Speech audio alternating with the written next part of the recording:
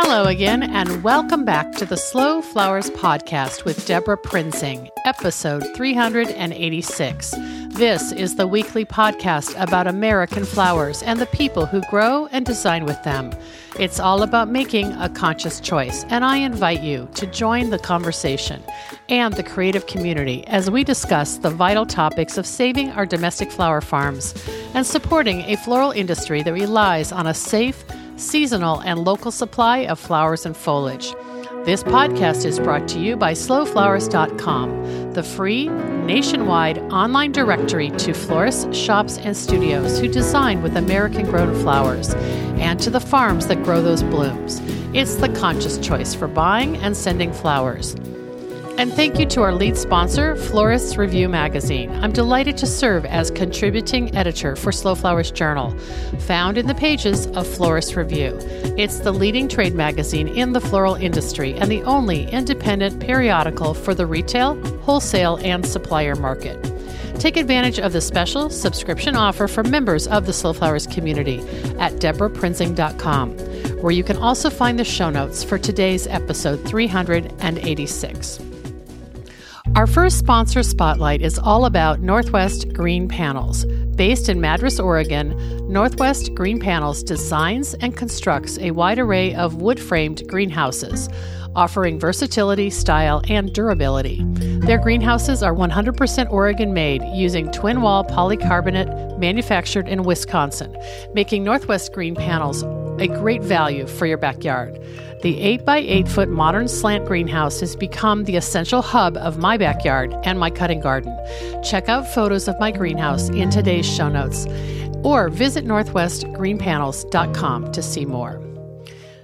Our theme for 2019, 50 States of Slow Flowers, continues today with Arizona's Debbie Middleman of Mi Viva Designs. So you'll hear more from her at the close of this episode. Our featured guests today are back for a second time. I always love inviting past guests to the Slow Flowers podcast so you can hear their next chapter. In April 2015, I invited Jenny Elliott and Luke Franco of Tiny Hearts Farm, based in Copake, New York, to share their story with us. Well, a lot has happened in the subsequent 3+ years, which makes me want to ask, is a flower farmer's 3-year life more like a 30-year life for the rest of us? Seriously, what Jenny and Luke have accomplished is inspiring. I know it will be instructive to wherever you are in your business today. I first learned about Tiny Hearts from famed garden writer and podcaster Margaret Roach. You may recall that she was gardening editor and eventually editorial director for Martha Stewart Living magazine back in its true heyday. Margaret had recently invited me to be a guest on her popular gardening podcast, A Way to Garden, to talk about slow flowers. She immediately and proudly shared that her own small Hudson Valley community, a few hours north of New York City, was home to a new specialty cut flower farm, Tiny Hearts. It was so nice to have that aha connection already made for Margaret, thanks to her knowledge of Jenny and Luke and their involvement in the local agriculture community of Copake. I'll be sure to share a link to that episode in today's show notes for those of you who missed it 3 years ago. Later, I got to meet Jenny in person at a Slow Flowers Hudson Valley meetup. What a wonderful experience to continue the conversation in person. And having Tiny Hearts join the Slow Flowers community was a bonus for me, even though we mostly keep in touch via social media. And of course, it was through social media that I learned of Luke and Jenny's more recent news for 2018, the birth of their second child and the birth of a new floral venture that we'll talk about today. Here's a little more about Jenny and Luke in a bio excerpted from their website's About page. Jenny Elliott and Luke Franco started what would become Tiny Hearts Farm in the late winter of 2011, when they were offered an acre of land in Westchester County, New York, to grow on. Jenny had been farming vegetables for 4 or 5 years at this point, after getting a master's in musicology and wondering what to do with it. Luke was, and still is, working as a jazz guitarist. Well, that land belonged to Dick Button, the Olympic figure skating gold medalist, and Jenny is a Winter Olympics fanatic, so it was clearly a good idea to start a farm there, even though they didn't own so much as a shovel. The first few years had its challenges, lack of water, fencing, equipment, and housing being among them, but they were able to start a small, organically managed, hand-scale vegetable and flower farm and saw a measure of success. Jenny and Luke quickly found a niche and love for the flowers, and they switched to growing flowers exclusively by their third year. The same year, it became clear that they were quickly outgrowing their little farm. To grow the variety and quality of flowers sustainably that they envisioned, more space and better farm infrastructure was needed. In the spring of 2014, Tiny Hearts moved an hour and a half north to become part of the new Kopek Agricultural Center. The move offered a lifetime lease on 15 acres, which is a big deal for flower farms. Many perennials are expensive to install and take years to establish, so you have to have that land security. It also included a house on the edge of the field, a barn for packing out orders, and 4 neighboring farms who quickly became the best support system. During their first 2 years there, Jenny and Luke invested in much-needed infrastructure, a greenhouse, a walk-in cooler, 2 tractors, and delivery vans. They now work with a team of 4 to 6 employees, all passionate about flowers, and invested in becoming great farmers and designers. Jenny and Luke say this: we're committed to our organic practices, to our staff and neighbors, to our community of customers, and to finding flowers that make us all happy and excited about the botanical world. As our farm grows, our goal is to become better and better growers of high quality, healthy for the land, healthy for people flowers. So let's jump right into this conversation, and be sure to visit DeborahPrinzing.com to find today's show notes filled with photos and links to all of Tiny Hearts Farm's social places.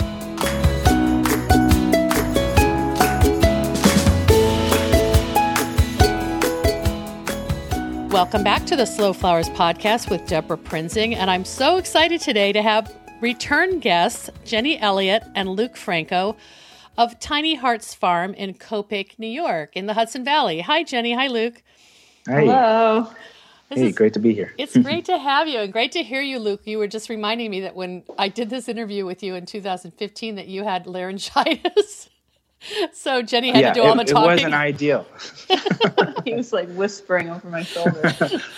Yeah, feeling much better now. I don't know if it's going to improve the interview or not. Hey, you have wonderful radio voice. So I think I first learned about you through Margaret Roach when she had me on her podcast and told me about these amazing flower farmers in where she lived in the Hudson Valley, and she just made me very curious to know who you were, and we met virtually and then did the interview. Maybe we can by the way, I will put a link to that podcast in today's show notes so people can do the Wayback Time Machine and hear that. But give us a snapshot of Tiny Hearts Farm and all your many facets that you have now. Maybe we'll do this and we'll bounce back and forth between Jenny and Luke. Oh, sure. Yeah, I mean, we are so lucky. When we last talked, we had just moved to a town called Kopek, New York, which is up in Columbia County by the sort of the Massachusetts border and the Berkshires.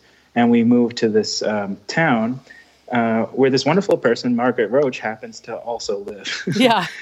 and she's been a great real farm supporter. She's been a great friend, and ever since the first day we came up to town. So along with her, there was a community of farms that also sort of reestablished their businesses in Kopek right at the same time, and helped us in our transition from a 1-acre farm to a larger scale farm. So since we moved to Kopek, we've been working on growing our production acreage. We're at about 11 acres managed, and with about 7 acres in crops each season. And next season, we're going to increase our production, I'd say managed acreage to about 25 acres. That's crazy. All things going according to plan. Oh my God, it's an interesting scale for... Yeah, it stimulates so many questions about how you're doing that. Can we back up for 1 second and let me ask you, this land, is this some kind of farm trust, or I can't remember the arrangement you have? Well, it's called the Kopek Agricultural Center, and it was a larger piece of property that was purchased, about 120 acres, by a group of community investors who were interested in preserving the agricultural value of the land, and just sort of assuring that it wouldn't be, developed into commercial or residential or anything. It's really prime agricultural soils. So we're grateful for that project. And along with the group of investors, there was also a few different farms who kind of banded together to manage that acreage organically. So we were the smallest of the 3 farms initially, with 2 other larger vegetable operations. MX Morningstar, our neighbor, and our other neighbor, Sparrowhawk Farm. This season, they're actually both moving off our field. Wow. Yeah, and so we're finding ourselves having to sort of deal with all that means for us. We've been sort of farming in a collaborative way, at least sharing resources, equipment, and sometimes delivery routes, and even sometimes, crew members. Mm-hmm. So we're finding this year that we're going to have to figure out how to sort of stand on our own feet a little bit more. And we're also going to have a few new farm neighbors moving onto the field, so that's exciting too. We're going to be the old guy now. So that there's sort of this natural progression that people maybe go through, and the newer farmers coming on will maybe be candidates for sharing labor or sharing tools with you, right? Well, I think we benefited early on when we were hand scale from all the great knowledge and support and technical assistance that our neighbors provided us, and we're looking forward to paying forward a little bit where we can, and helping out our newer farm neighbors to get their businesses, established and off the ground at a larger scale as well. Wow. So this scale up, and as it's progressed from 1 acre to now in the 20s, and you said managed, but then you also made a comment about planted, like there's some land that you leave fallow every year to put cover crops on and that sort of thing. Yeah, so we've been the past 4 or 5 years, we've been at about 15 acres managed, and then we're actually growing on about 7 each season. So even though we're making a jump to 25 acres managed next year, we're not that crazy. We're not going to grow, all the crops or anything. We're going to be at about 8, maybe 9 acres of growing. Yeah, that's still super impressive. Jenny, is it all field grown, or do you have high tunnels? What's your infrastructure like? Yeah, so we have a 30 by 50 heated propagation house where we start all our seeds and do cuttings and that kind of thing. And then we have a 30 by 120 foot heated high tunnel, which is full of anemones and ranunculus right now. We just finished planting them last week, I think. And then in the construction phase is another 30 by 100 foot tunnel, which should be finished, we're hoping, by about mid-March. The frame is up right now. What are you going to dedicate that to? Yeah, weather permitting. That's going to be sweet peas, poppies, and snapdragons. Luke, I cut you off. You started to say something about that in the progress house. Oh, geez. Last season, the weather conditions were just absolutely horrible. We started with a drought early season, and then once the rain started, it didn't stop all summer and fall. So we were aiming to have that tunnel finished, but it just got so wet out there we couldn't finish building it. So we had to push it to 2019. I see. Yeah, the farm was a swamp from September on. Jeez. I've heard about that from so many people in the Northeast. And did you lose crops, or did you just have to deal with horrible conditions of mud farming? Yeah, I'd say, we did okay considering what we were dealing with. We plant into a raised bed system, and we always kind of question it because our fields are really well drained. The soil is really well drained. And this year, there was no question that we need those raised beds. The tire tracks were flooded all the time. Wow. We did see a lot more disease pressure and slightly lower yields, I guess. The big problem crop for us this year was our dahlias didn't seem to be too happy. Mm-hmm. And I've heard that from a lot of other growers in our area that it was just not a great year for dahlias. Yeah. So how are you going to avoid that in 2019, given the fact that you can't predict the weather? Will you plant? Good question. Will you plant? Will you? Because you obviously dig up all your tubers in the fall and winter them over, right? We do. Yeah. I think we were lucky to. We did get a good sort of crop. It came in really late, and the yield was lower. Mm-hmm. so I think it was like twofold. Early season, our dahlias sort of right when they went in and before they had a nice leaf canopy, they went through this drought period with like a really serious heat wave too, above 100 degrees or thereabouts. And I think we looked it up. Swan Island had some stuff online that this happened to them one year. It was called like dahlia stunting. If the tubers get cooked before they have that leaf canopy, they have a hard time recovering from that. Got it. So I think this year we're going to experiment with like overhead irrigation if we can use that to cool off the crops if we happen to have the same type of weather pattern that we had last season. Right. Yeah, you just don't know what's going to happen, and that is a big question for farmers right now, is how do we plan? What do we do when the weather is so unstable and unpredictable year after year? Every season, we've been in Kopek now for, five seasons, I think, and everyone has been markedly different. And that we were able to pull the yields out of the field that we did this season, we definitely felt good about, but it is a little bit scary, like what's going to happen next year. Is it going to be another rainy year like this? We're going to be facing droughts, right? The year before, like we didn't have enough water, Right. It was just bone dry. So we made some decisions to solve the water problem. I think sometimes one of our strategies is to overplant a little bit for what we think we need for sales. And that way, if you have a low yield year, you still have the numbers as stems that you need for your different commitments. And if you have a great year, I think the problem becomes like, well, you might not be able to harvest all those flowers. Right. So that's a good strategy. It's like a contingency plan. Also, I feel like that flower farmers have to just by nature wake up optimistic and just pivot if there's a problem, but just keep putting one step in front of the other. And I mean, I don't know if that's how you guys approach it, but you seem pretty positive and optimistic about what you're doing. So, yeah, there's nothing else to do, right? Especially once the plants are in the ground. Like, you don't even think about it in the season. You just go. Oh, yeah, sure. Yeah, I definitely, what Jenny was saying about the erratic weather patterns, not much you could do about it. I think my friend Matt said there's no joy in Mudville. Really? Oh, my gosh. Yeah. But luckily, we divide our skill sets really down the middle.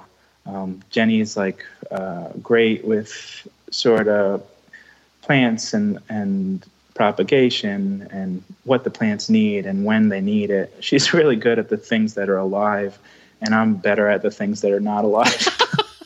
Okay, I like it. You mean like so tractors and tools and computers. Yeah. I'm just like typical sort of labor division. Yeah, for sure. But I've been doing a lot of that kind of equipment, infrastructure, maintenance, things like that, and then we split the responsibility of managing the farm and the crew that we have, and we kind of split the two major sales outlets of the farms, which is the wholesale route and the weddings and events that we do. Yeah, Jenny does the weddings and events, and I do the wholesale. Yeah, let's talk about those two channels, because I don't think that has changed much since we spoke in 2015, because Jenny definitely is wearing that farmer florist designer hat. And when we spoke last, Luke, you were just starting to launch this wholesale route, basically. Like how do those two channels look now? Both much bigger. I think the one difference is, since we last talked, is that we're not doing farmers markets anymore. This past season was our first season where we didn't do any farmers markets. Wow, that must have changed your life on the weekends, right? Yeah, it really did. It really did. So I think right now about a third of our business is in wholesale. Is that right, still? It's a little more than that. A little less than half of the business is the wholesale route. Okay. And about maybe another third of it is the wedding and events. And then the rest is our CSA. We opened. Did we talk about the shop that we opened? No, we're going to talk about it. We'll get to it. We'll get to it. That's the teaser. Yeah. So the wholesale is not very local, right? I mean, you're not selling to many people who are outlets retailers or florists in the Copiague area. You're having to deliver flowers, right? I'd say that our closest account is right in Copiague. Oh, cool. One little, new store. It's just a small general store, and we have our flowers there with it's lovely new business. And then we have and that's nice because then those farmers market customers have a place to go now to get your flowers. Sure, your absolutely. Past customers, yeah. And then we have accounts up, within maybe 20, 25 minutes of the farm, and then we do the Berkshires, the Hudson Valley. Then we go down to Westchester County, and we also travel to New York twice weekly. Wow. And last year we were doing a one day on a neighboring farm's truck to Boston, and we want to continue to do that. No we have way. some logistics things to do. Yeah. It was crazy. a pretty wide kind of reach that we have. Yeah, it keeps PACKOUT pretty busy. So, well, we have a lot of flowers to move. Yeah, right. So, how do these wholesale routes work, Luke? You must have a crew who is helping you with those deliveries. Right. Well, once we get everything packed out and in the cooler the night before, we have usually a driver that's pretty close to full time that's managing most of the deliveries for us. And when he can't do it, I fill in. Mm-hmm. I just think that there must be a lot of really happy florists who are, especially down in Manhattan, Brooklyn area and Westchester, like craving your beautiful product. And the fact that you deliver is probably been a really sweet part of your success, even though it's probably expensive and time consuming. You just made the commitment to do it. And yeah, well, the thing that I like the most is I've heard this a number of times from a few different of our favorite clients is that when they need something special, they come to us that they can't find on the market. And I really like that idea. So it makes us feel good about what we're doing. Yeah, I think it has been huge for them, though, that we are delivering directly to the shop, because getting flowers in and around New York City is no picnic. Oh, I bet. So that we just go right to them. It is tough. The logistics on our end are difficult, but I think that's made a real difference that we go right to the shop. Do you send out an availability list and require them to pre-order, or are they just buying off the truck? Now, most everything's pre-ordered. Okay. Yeah, which just it's hard to. I mean, we try and cram the van as full as we possibly can, so it's hard to make a lot of extra room for inventory. Mm-hmm. Also, our bottleneck is harvesting. Like, it's getting the flowers out of the field is one of the hardest things. So we don't have. We never have time to pick anything that's not pre-ordered. You're just like trying to fill those orders and get them on the truck or the van. Yeah. And your Boston experiment. Where are you delivering? Is that going to like a hub where people pick up, or how's that working? Well, that was interesting. It was just a partnership with another farm. We've done it for a few years. It's Allendale and Brookline, and they're a large farm. I think the largest inside Boston city limits for sure. And they've had a CSA for a number of years, and we do a flower add-on for their CSA. Wow. The other cool thing is it's managed by two buddies of ours, so we're really happy to keep that connection. And they also have a farm store that they sell our flowers at their farm store as well. So do you see a situation where Boston, I might be opening a can of worms here, but like where a Boston wedding and event florist could order from you and go out to Brookline to pick up a special order, or is that just too complex to think about? I think we've done that a couple times. Oh, we certainly have done that for sure. Wow. Yeah, we're pretty non-discriminating if somebody wants to place an order. You want to buy flowers? Yeah. I'm frothing at the mouth thinking about it. Well, before we go on and talk about your new venture for 2018, I just want to get a snapshot of like what your crop mix is. You mentioned the dahlias, you mentioned ranunculus and anemones beginning the season. I'm sure the dahlias kind of end the season, but roughly how do you adapt or add or expand what you're growing, and like roughly how many varieties do you have? Oh gosh, we have so many varieties. I'm in the crop plan right now, and I'm like, Jen, you have to cut 20 varieties this year. It's so hard to do. Tough love. More. Yeah. Because basically, Jenny, you love every flower and you want to grow it all. It sounds like. Yeah, pretty much. Yeah. I'll try. Like, I'm stubborn, so if something's not working out, I try to grow it for like 4 or 5 years before I finally cut it. But so we start our season with tulips. We do 20,000 tulips every season, and then going into the anemones and ranunculus, and then we do. I would say the majority field-grown annuals. The way that our farm and fields are laid out, we have these long, flat expanses that have just led the. They're just perfect for long tractor rows of annuals. So that's a big part of our business. Zinnia, Celosia, Gomphrena, Cosmos, all those kinds of things. Yummy. Scabiosa, snapdragons, like all tons of annuals, and we're starting all the seeds for those ourselves. And then, the dahlias are a huge part of our farm. We did an acre last season. We're toying around with 2 acres this season. Yeah, right. Especially after that wet year, you want to kind of get your insurance policy going for this year. Yeah, kind of. And we also, because we had a baby and another baby in the late May, the dahlias went in a month later than they normally do. And so we had great dahlias into late October. And so now we're thinking of doing like 2 successions of them also. Right. That's a good idea. Wow. Yeah. Oh gosh, when all those I'm just getting used to saying 2 acres of dahlias. Right when all those fall weddings are happening in October, where you're like the hero by just having anything in bloom that people can design with.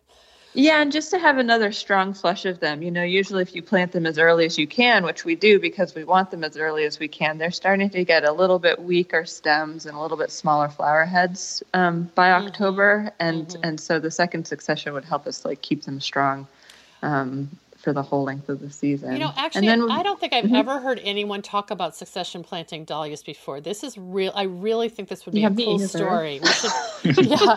So you'd plant like what, roughly like a May, and then maybe 6 weeks later, like late June, or? I think we would do like early May and then early to mid June. Okay. Sounds like a good plan. Is what the idea is. Okay. Yeah. We'll let you know how it goes. Yeah, I want to know. I want to know. That's really cool. We've been experimenting with dahlias at scale. We're getting excited. We're going up to this conference in Maine. I don't know if you've heard about the Flowering in the North conference. Yeah, you're speaking at that this week, right? About dahlias. Yeah. No. I really wanted to come out to that. I did just send a box of goodies out to Stacy, so she'll have some giveaways to welcome you guys there. But it's going to be great for people to hear from farmers who are in their same zone, and kind of, while you're not coastal, you've got a lot of similarities, right? I'd say it's been maybe the most sort of relevant information for our specific farm that we found. From a conference or otherwise. It's been great. That's awesome. Well, I hope that goes well. Wish I could be there. Okay, Jenny mentioned a couple babies, so you've had a lot on your plate. Your first child is like about 3 now, is that correct? Almost, yeah. He's 2.5, 3. Okay. Yeah, and the new one is 8 months almost. Okay, and then you decided you would also open a retail shop in 2018. Yeah, why not? I saw that on Instagram, and I immediately messaged you like, "Oh my God, let's get you on the podcast." And you've been putting me off for months because your plate was so full, understandably. So it's been a little busy. Yeah. So tell us about it. Is it called? I know on the website it says it's your Hillsdale Shop and Studio. Is that the location? It is in Hillsdale, which is just about 8 minutes north of the farm in Copake. Mm-hmm. And we're just, we didn't name it anything special. It's just Tiny Hearts Farm. We just call it the Flower Shop or the studio. We opened it in May of this year. It opened on May 5th. The baby was born May 31st. Oh, my goodness. that was adventuresome, a fun way to start the season. Yes. Yeah, May Day was actually like a Tuesday or a Wednesday, so it didn't work out for our opening, but 5th is pretty good. Yeah, the 5th was you got in before Mother's Day. I'm sure that was a priority, right? Definitely. Yeah, and we just wanted to open it in the spring when we had our first flush of flowers so that we could get the whole season of flowers through the shop.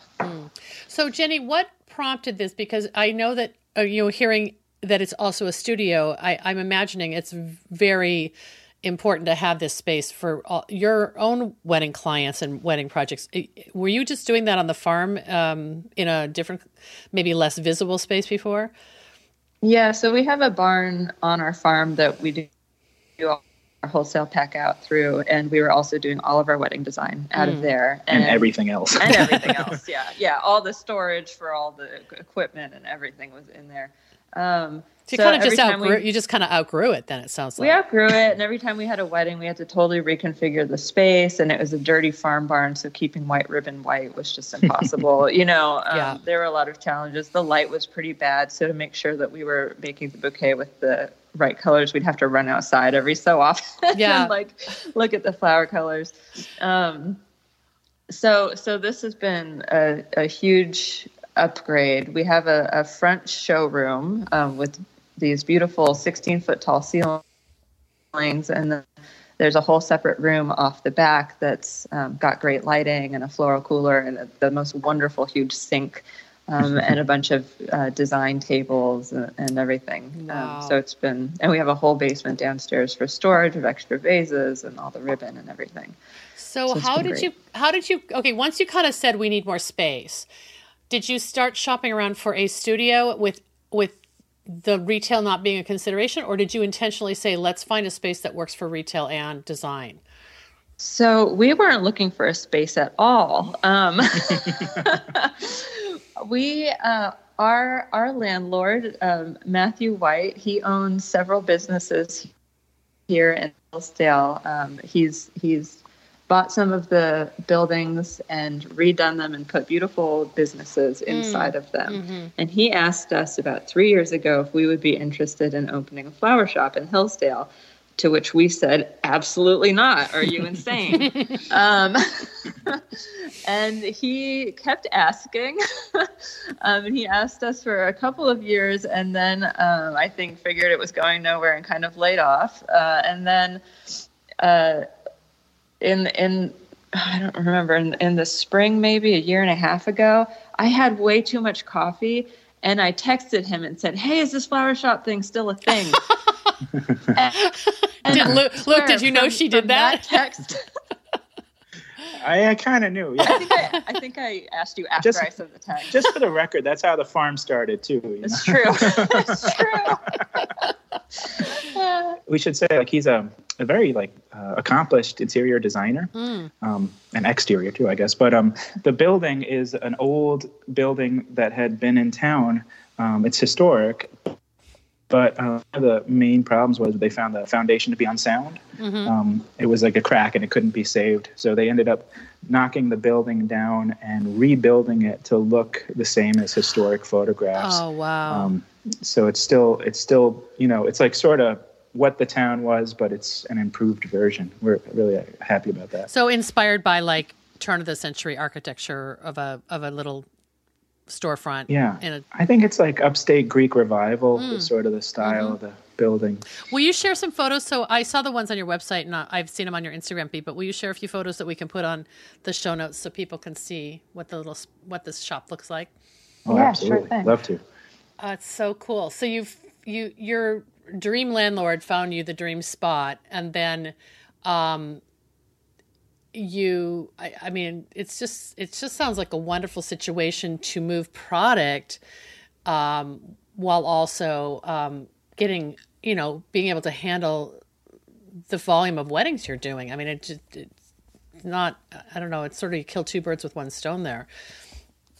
Yeah. Basically, when we're in here working on weddings, the shop is open, and we're also running up and helping customers and having CSA pickups here, and it's a really, really busy spot, on Thursdays and Fridays when we're doing that.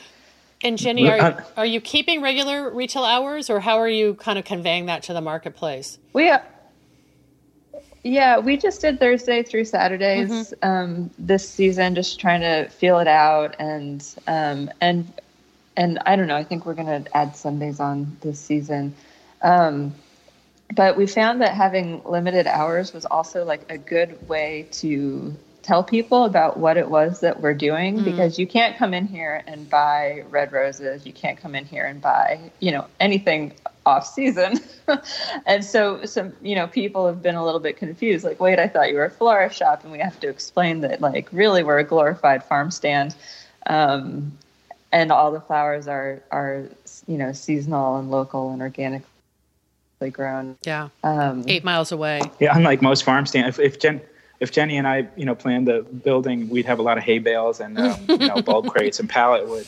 It's a really beautiful space. And I think it's been really great to sort of have a space that elevates all the beautiful flowers that we're bringing out of the field.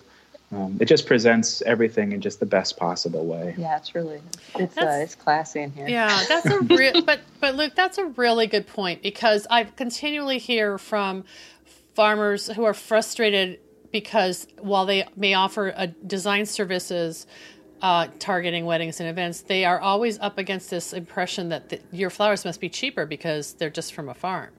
And you're bringing those, and I don't know if you've run into that, but like your environment that you're selling them in is deserving of those flowers, and that is an elevation. I mean, we should say, like, all flowers are just from a farm. It just happens Right. that some of those farms happen to be halfway across the globe. Yeah. And they're factories, they're big corporate farms. Yeah. Right. Sure. Yeah. And it comes down to, shipping and growing practices and everything. We just I guess we both share this, Deborah, about a commitment to local flowers and, using seasonal materials that can be grown close by, and they're not of lesser value as a result. And we can grow some really beautiful stuff. Yeah.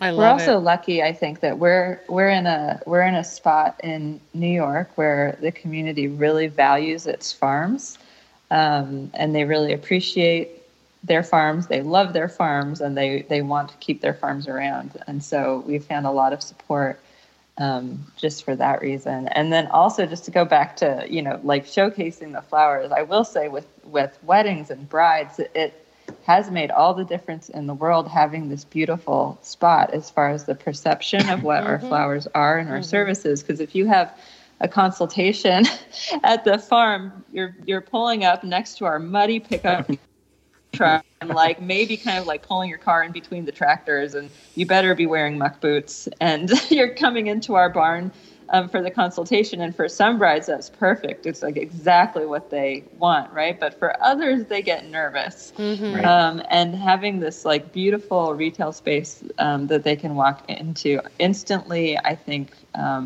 makes them trust us more, like gives us some legitimacy. Yeah. Sure.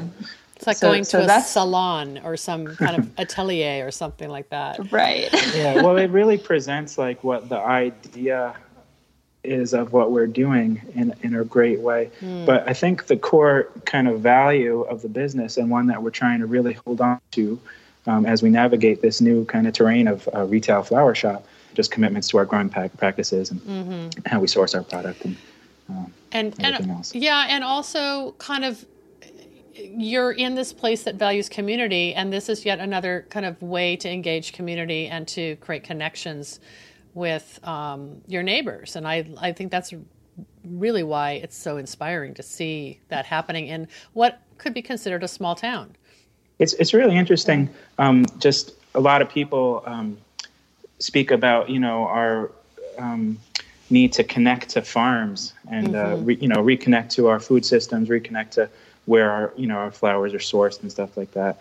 The interesting thing that we found when we opened up this space was that it helped to reconnect us to the community that we serve.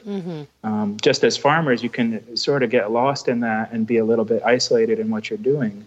And it's just really nice to have this public space for us to, connect with our customers, CSA members, people coming in for classes, and just sort of share this, this whole thing that we're doing. Yeah, I love that.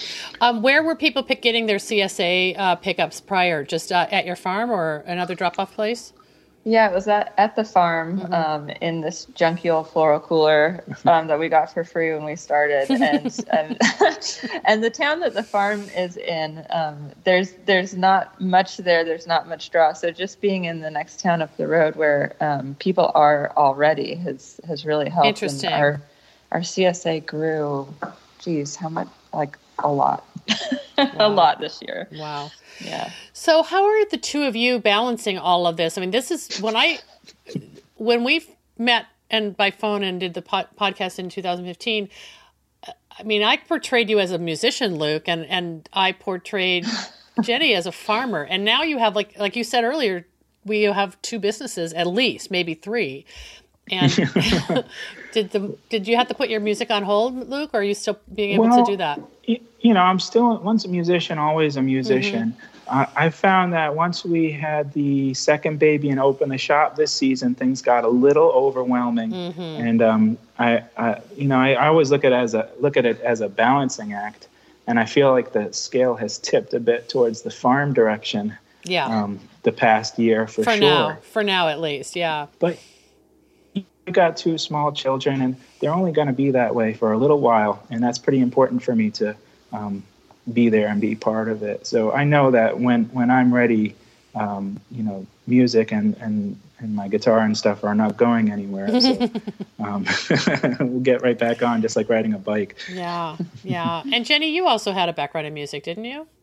I did. I went to school for music. Yeah, but I didn't mean to diminish that. Oh, no, it should be. Once I started farming 12 years ago, I pretty much, put down the guitar and picked up a hoe, and it stayed that way. Do you sing while you're hoeing? Yeah, I do. I still have it. What's a better fallback career, music or farming? I don't know. Right. Two Good highly. prospects. Yeah, exactly. Well, they're both very creative, and I just love how you've woven together all these opportunities to create a wonderful, life for raising kids in a small town and being part of a community, but also having consumers and customers in the larger Northeast, New York and Boston markets that will value the cost of the flowers and respect that they're supporting a local farm. I mean, it's a nice picture that you're painting. And I know it's not all, butterflies and ribbons. It's like, I know you've mentioned the mud. I get it. But I think it's encouraging. I think about it often about. Go ahead. The sentiment behind flowers and flower giving, or even just keeping flowers for yourself. There's always meaning behind them. People use flowers to communicate things that they have a hard time saying in words. Mm-hmm. But I love what you said about just the meaning of flowers and how it's like holy work, that you're part of that cycle in your craft and in your commitment to the way you farm, and it's just has a ripple effect that sometimes you don't even know about, I'm sure. It's nice, we found something that we can do, and we both feel really good about the work we're doing. So it's nice to have that. Mm. Well, I'm dying to visit you. I just don't know when that's going to happen, but tell me what your open season is at the store. And just I'd like to know for people listening that if they maybe make the trek up to check the website first to make sure you're open, right? Yeah. We keep our hours posted on the website and on Instagram. But we're open, as soon as those tulips start popping, usually late April, and then we'll be open through about the second week of December. Yeah. Wow. Yeah. So you just have enough time off to get everything in the ground and get planting for the following season. Yeah, we're finding that now with the shop and the greenhouses that we're really just working and farming year round now. We used to work seasonally, and now now it's all the time. It is quieter in the winter still, but we've made a full-time business out of it for sure. That's amazing. Well, and having two little ones, so that's the other whole job you both have. Yeah, those guys. You have a boy and a girl, is that right? Two boys. Oh, two boys. What are their names? George and St. Clair. St. Clair's the baby. Yeah. Oh my gosh. Well, maybe, I don't know if you show photos of them online or not, but I'd love to. Congratulations. I'm really happy for you. Thanks. They're pretty cute. Yeah. And I should say that we have Luke's mother for most of the season. Hi, Mom. Hi, Sue. Is with us full-time for childcare. Oh my gosh, what a blessing. A question we're asked a lot is how in the world do we get it all done with the kids? And Nana is the answer to that one. That's awesome. Yeah, I'd like to say we're not overstepping any boundaries, but we definitely are. Oh yeah, absolutely. Well, when you said it was important to have, make adjustments in your music career so you can be with your kids, I'm sure that from a grandparent's point of view, it's a real special opportunity to have that kind of relationship that many people don't have with a distant grandparent. So that's that's what I keep telling her. Oh my gosh! And then you must very, very lucky. Yeah, and you do have employees. So can you just touch on roughly like what your full-time versus seasonal configuration is at the farm? Yeah, so we have about 4 to let's see. Well, there's us full-time and then about 4 full-time employees from April through late November. And along with that, we've got about 2 to 3 part-time employees, and then we also bring in freelancers for big wedding weekends. Driver. And the driver. And Nana. Yeah. Wow. We're finding that we need a little help running the shop as well too, so that might be a new addition this year. Yeah. Wow, that's exciting. Yeah, well, I was going to ask you what's on tap for 2019, but I think what's on tap is just maintaining, right? And like fine-tuning and coming up with systems that you maybe want to improve on. I mean, you've got a lot on your plate.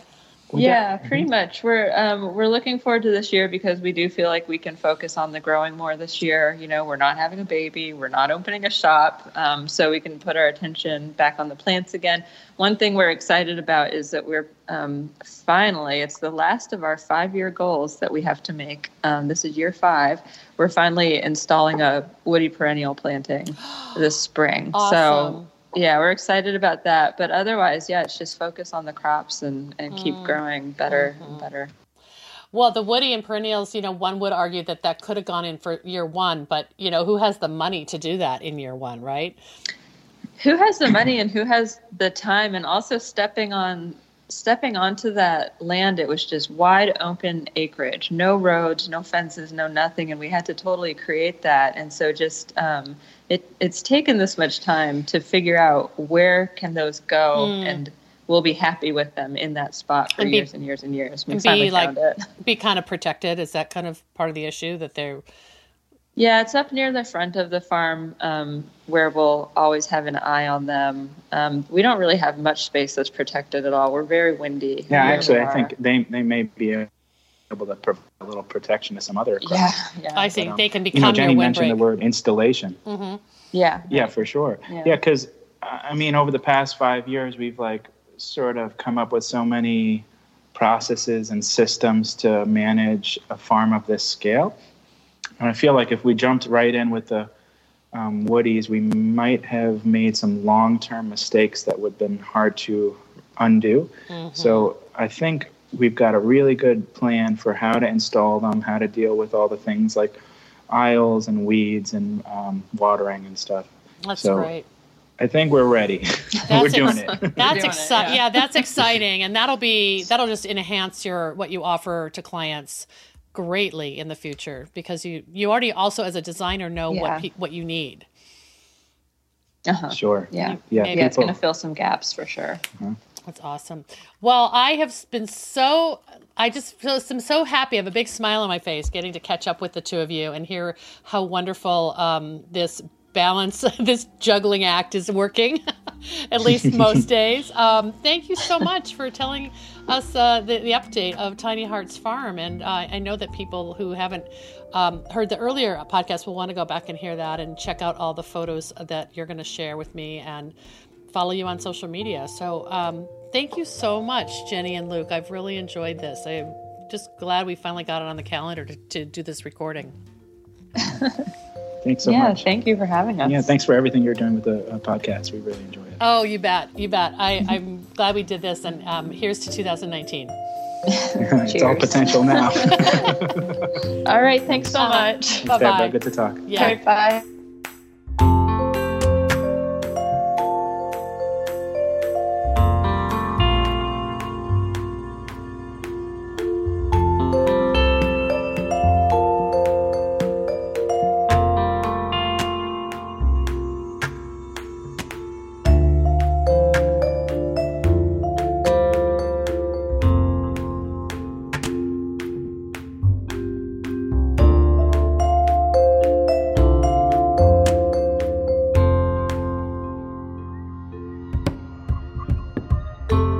Thanks so much for joining my conversation with Luke Franco and Jenny Elliott of Tiny Hearts Farm. Slow Flowers Podcast, episode 386, originally broadcast on Wednesday, January 30th, 2019. I'm 100% inspired by the many ways this tiny endeavor has grown and matured, and I can't wait to visit the Hudson Valley to see their farm, flowers, and shop in person. Our second sponsor spotlight is Seattle Wholesale Growers Market, a farmer-owned cooperative committed to providing the very best the Pacific Northwest has to offer in cut flowers, foliages, and plants. The Growers Market's mission is to foster a vibrant marketplace that sustains local flower farms and provides top-quality products and services to the local floral industry. Visit them at seattlewholesalegrowersmarket.com. And now, let's meet Debbie Middleman of Mi Viva Designs, a custom floral design and photography studio in the Phoenix area, who shares an Arizona floral spotlight with us. And visit today's show notes at deborahprinzing.com to see photos of Debbie, her floral designs, and her beautiful floral photography, as well as links to her social places. Today, I'm so excited to talk with Debbie Middleman of Mi Viva Designs, based in Arizona. Hi, Debbie. Hi, Deborah. How are you? I'm great. Well, we've met each other in Washington State and in Arizona State, so it's good to get on the line and hear your voice. Oh, it's so nice to hear from you. And I am so pleased that you're giving me this opportunity to speak a little bit about what I'm doing here in Arizona and about the wonderful opportunities that I've had in connecting with people who are growing flowers locally in the Phoenix metropolitan area and in northern Arizona. And, you know, these are all opportunities that you have helped me find, and I really appreciate that. Oh, I'm so glad. Yeah, I mean, it is so much, as much as we live on social media and rely on databases and directories, it's really the human connection that kind of makes this relevant and meaningful. I couldn't agree more. In fact, we met at the Whidbey Flower Workshop a couple years ago. And so thanks to Toby Nelson for bringing us together at that wonderful experience. Toby. Yeah. I'm sorry to step on you there. I love Toby, and that workshop was a defining moment in both my life and my career. As far as the educational opportunity and the time to spend with these incredibly creative people from across the country and to work with master teachers and to learn from you about what is going on with the Slow Flowers movement, and to hear the manifesto that you created and the entire focus that you have on promoting locally grown flowers, on promoting community within the florists and farmers community and everyone else who's involved in the process. And it was just eye-opening, and I'm so glad that I had the opportunity to go there. Absolutely. Well, let's talk about Mi Viva Designs. Give us a snapshot of your creative business, and kind of where you are right now in that space, in the local flower space.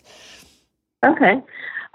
Well, I am proud to say that this year I became an Arizona Certified Master Florist, having completed the certification through the Arizona State Florist Association. But I actually started my journey as a florist probably about 10 years ago. My husband was very generous with gifting me with flowers, but they were so often the roses from the supermarket, and I was trying to better my photography skills, and I wanted some other types of things to work on. And from there, it's just grown over time, first starting as a hobby as I was trying to improve my photography skills, and then trying to improve my design skills. And then I decided that I wanted to pursue this as a business, and I've continued to work on my growth as an artist in both of those fields. I am a full-time lawyer, so this is a side hustle for me. So you got your left brain, right brain thing going on really well there. Yeah, exactly. But I've always been a sort of sublimated artist at heart. I studied art history in college. I studied calligraphy in college as part of my American Studies major at the time, when I couldn't decide what it was that I wanted to do. And then I did go full-time into litigation, and it's just been more recently, as I've proceeded through my career, that I decided that I really want to develop this focus on art and figuring out how to marry all of the things that I really love, and flowers is top of that list. Well, flowers, it seems such a creative expression for a designer, but then you're taking it to the next level and using photography as an art form that kind of enhances and documents everything that you're involved in as a designer, and capturing beautiful photos. And you shared some with me that I'm going to use in our show notes for today's episode, so people can get a glimpse of some of the work that you've done design-wise, and then photographing it. Right, and I should point out that the photographs that I sent to you are all based on work that I've done with local growers over the past several months. I think these are all 2018 photographs.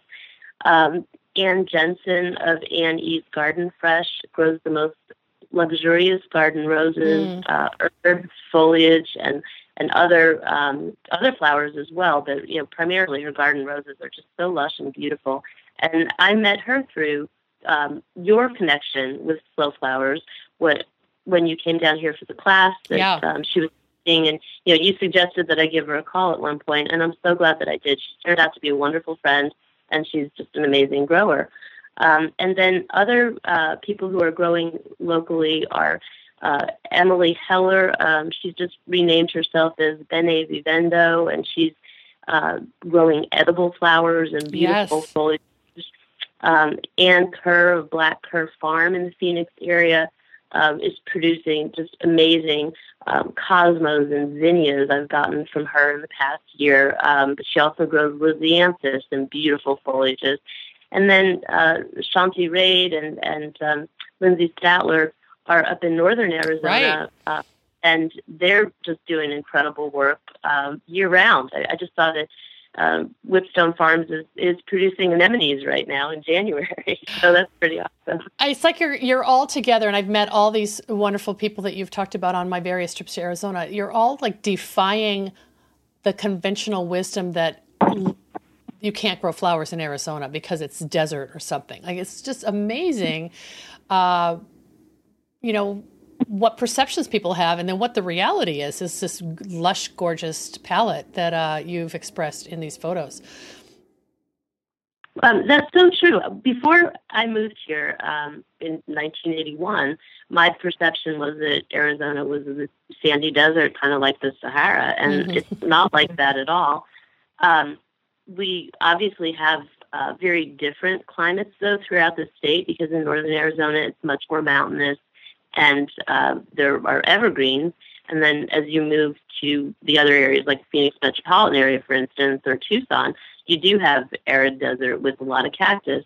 And so it does take work to figure out how to garden and farm sustainably, and to have a reliable water source, and to deal with the extreme heat that we experience in the summer is obviously a major problem for people who are trying to grow successfully. And I think that's probably one of the difficulties that local growers have in, being able to provide a reliable source of materials to year-round florists. Right. So, yeah, I mean, that's a really interesting thing. And as I am not a grower, I can't really speak to all of those challenges, but I've certainly become aware of them as a result of my, continuing work in the field. Right. And I had Shanti was on the podcast a couple years ago from Whipstone. So I think I'll put a link to that in today's show notes too, so people can go back and listen to her discuss some of these issues. Some of them relate to when is wedding, what is Arizona's wedding season? And, it's certainly not summer. It's usually like a spring and fall, or like when there's demand for, and this is total generalization, but in the wedding industry, just because of the time of year when it's more advantageous and pleasant to have a wedding maybe outdoors, right? Right, that's absolutely true. And I believe that our prime wedding season here is from October through April, perhaps. But, Octobers have been 100 degrees here, and Aprils have been 100 degrees here. So even on the edges of that, it's sometimes kind of dicey. Yeah. Well, Debbie, you're doing a lot of community-based or like special event or fundraising, charity type of design work, but I know that's not everything you do. Can you talk a little bit about where you see yourself in the floral marketplace, and maybe where you want to grow to? Oh, sure. One of the things that I wanted to tell you about that happened after the Whidbey workshop in 2017 was that I took a drive across the entire island to get back into Seattle. And as I was driving over the Deception Pass Bridge, just taking in the experience of the past few days where I got to work with such amazing creative people.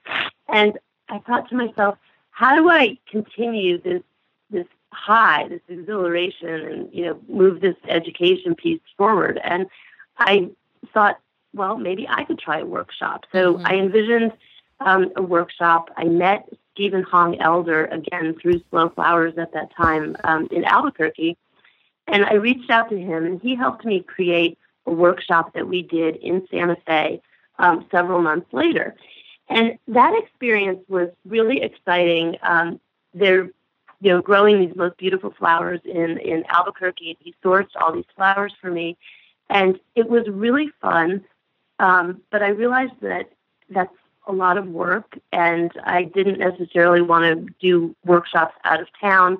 I keep seeing that there are people who are bringing together master designers and educators in wonderful places, and I want to be able to support that type of experience.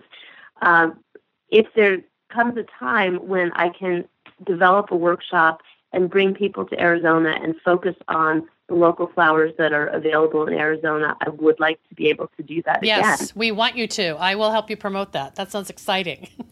That would be great. That would be great. And you'll have a photography component, of course, right? Of course. So, yes, to be able to continue to promote education is a big thing for me. I also, as you pointed out, I do have a really strong background in community involvement. And as a lawyer, one of the obligations that we have is to do pro bono work. And I've always been passionate about that involvement as well. But I see that there's a business side to being a florist. I belong to a lot of florist groups. I see what the problems are in the industry. I don't think it's fair that florists are devalued for their work or that growers are devalued for their product. And I would really like to be able to promote the value of everyday flowers, not just as a luxury, but just as local everyday flowers. And I'm still trying to find a way to do that. So when I worked with Anne in May, we did the flowers for this networking luncheon in Tempe, and that was an opportunity to promote the beautiful work that they're doing here in Phoenix. Those were like literally around the corner, locally grown flowers. Right. Oh, what was the response of the attendees? It was amazing. It was really wonderful. And, that's another thing. I think as a business person, it's so hard to figure out how to capitalize on an event sometimes and to keep that momentum going. So I'm trying to revisit that event and figure out what could I have done better to have actually put more attention on the work that the growers did, because Anne and I designed together, so we did those together. But all of the flowers came from her and Anne and Emily, and it's a lot sometimes to figure out how to do everything that you think that you should be doing. Yeah, but I mean, yeah, but being conscious of it, you're right. You'll have another chance to, do something similar. And I mean, one of the things that I've tried to do whenever I have a chance is, maybe ask on the program, there's a list of the farms that are featured, or like have a place card, or, something like that, or up on the PowerPoint screen. It's you have to be super intentional because no one else is asking those questions. Right. And we did do that. I mean, we that's great. Basic about it, but then, how much time do you spend on Instagram? And how much time do you spend on Facebook? And, those are really the questions of our day, right? Yes. Yes, they are. In terms of connection and promotion. But I have made some wonderful connections and friends through social media, people that I might not have met in real life otherwise. But there comes a time when, we have to ensure that we have true in real life connections. Because, you first of all, also again from a business standpoint, you can't count on social media to be there for you, or certainly not free social media. Right. And then you want to get time in the studio so you can actually be with your flowers. Right. How do you fit that into your Monday through Friday obligations as an attorney? Are you designing like weekends and evenings, or how do you juggle it all?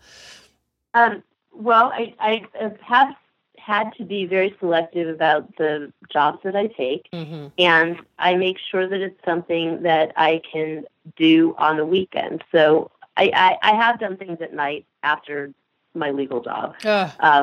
But oftentimes I'm doing the photography on the weekends. I like to be able to pick up my flowers, let's say on a Friday afternoon, and then be able to deliver them on Saturday, put them all together and deliver on Saturday. So I have a really beautiful space in my home that I've taken over as my studio, and I can do my flowers there. I have it set up for my photography there, and it's been wonderful. But I'm also looking to expand my work, and so to figure out where to invest, in new equipment, whether to invest in a cooler, or whether to invest in more space or space outside my home. I mean, those are all considerations for next year too. But right now it's worked. I keep it small. I call it a micro business. But you have to start somewhere, and creating opportunity for oneself is the way to get things done, because nobody's going to tap you on the back and say, "Oh, I'm your fairy godmother." Well, right. It's like you've created this life for yourself that is fulfilling artistically, and it's not your full-time job, but you may someday be able to give it more time, and you would never get to that point if you didn't start now. So I guess that's the other thing, is we all hold ourselves back from making the leap, but you made the leap, and I really love that you did that. Thank you. You have played an enormous role in that, because you've made me so aware of all these things that I otherwise never would have considered, and so I really appreciate getting to know you and the opportunity to connect with other people in the Slow Flowers movement. I'm looking forward to seeing you again in Minnesota this year, and it'll be great. I'm so glad you're coming to the summit. That will be wonderful. And, I'm really glad that I don't know why I didn't do this state-by-state focus earlier, but this is going to be a wonderful year of conversations, just putting a face and a voice to what's happening all across the country in different zones, with different styles, with different types of flowers that can grow, and different aesthetic. And so thanks for agreeing to be part of it. You kind of took a leap on this, and we're making it up as we go along. So I appreciate you doing that.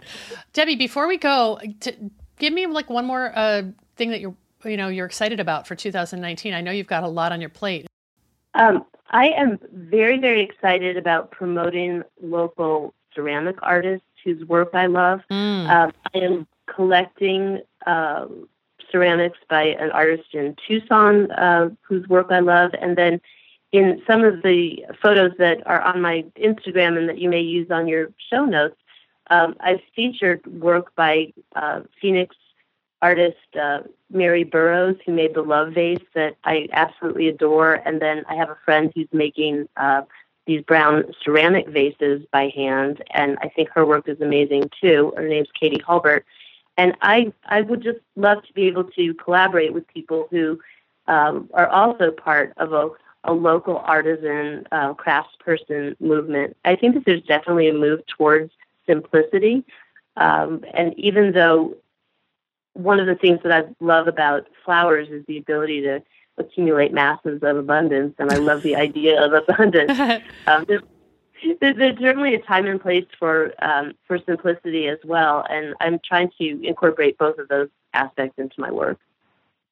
I love that you're doing this, and you're not alone. I've spoken with florists who are also doing collaborations with ceramic artists in their area, local makers, and then also a few people who are dusting off their potter's wheel and kiln from art school and saying, well, I guess I could make my own vases to showcase my flowers. So I call that all slow pottery, and I think it's very closely aligned with slow flowers. So I'm glad you brought that up. Yeah, that's wonderful. I'm probably not going to pick up the potter's wheel myself. My son is starting to go back into the studio next month, and I'm really excited to see what he produces. That's right. You just get an in-house artist to realize your vision. Well, Debbie, thank you so much for giving us a snapshot of Arizona and, of course, sharing the love with a lot of people that you're collaborating with by mentioning them. I will make sure that in our show notes, when we'll share some of your photos, including some with these vases, mention who the farmers are, and then also make sure people know how to find and follow you on social media so they can start a friendship if they haven't found you already. Oh, I'm so looking forward to this, Deborah, and thank you for the opportunity, and I will see you in Minnesota in July. Awesome. Here's to a great 2019. Thanks a lot. Oh, same to you. Thank you. Bye-bye. Thank you. Bye.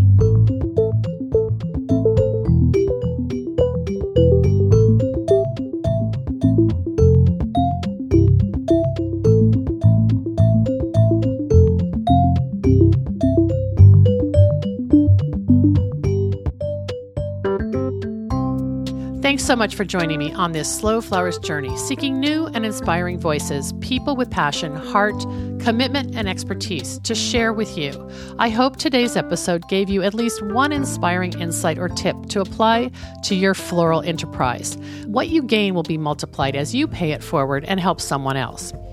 Our final sponsor thanks today goes out to Syndicate Sales, an American manufacturer of vases and accessories for the professional florist. Look for the American flag icon to find Syndicate's USA-made products and join the Syndicate Stars loyalty program at syndicatesales.com.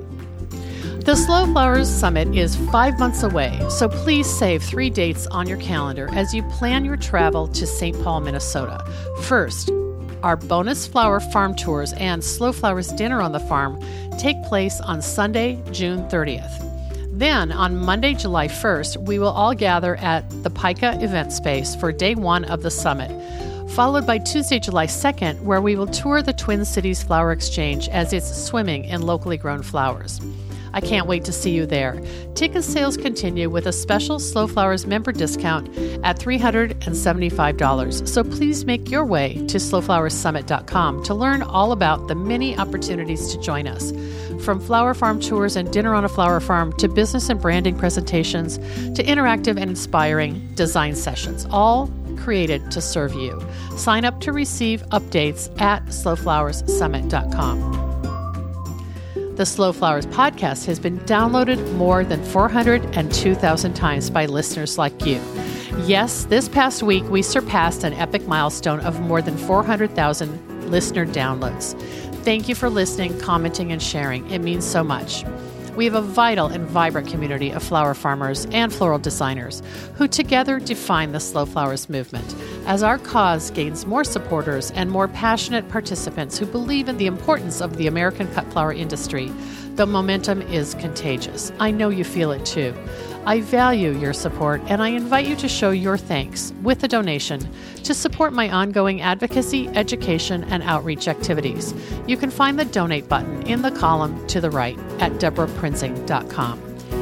I'm Deborah Prinzing, host and producer of the Slow Flowers podcast. Next week, you're invited to join me in putting more American-grown flowers on the table, one vase at a time. And if you like what you hear, please consider logging onto iTunes and posting a listener review. The content and opinions expressed here are either mine alone or those of my guests alone, independent of any podcast sponsor or other person, company, or organization. The Slow Flowers podcast is engineered and edited by Andrew Brenlin. Learn more about his work at soundbodymovement.com.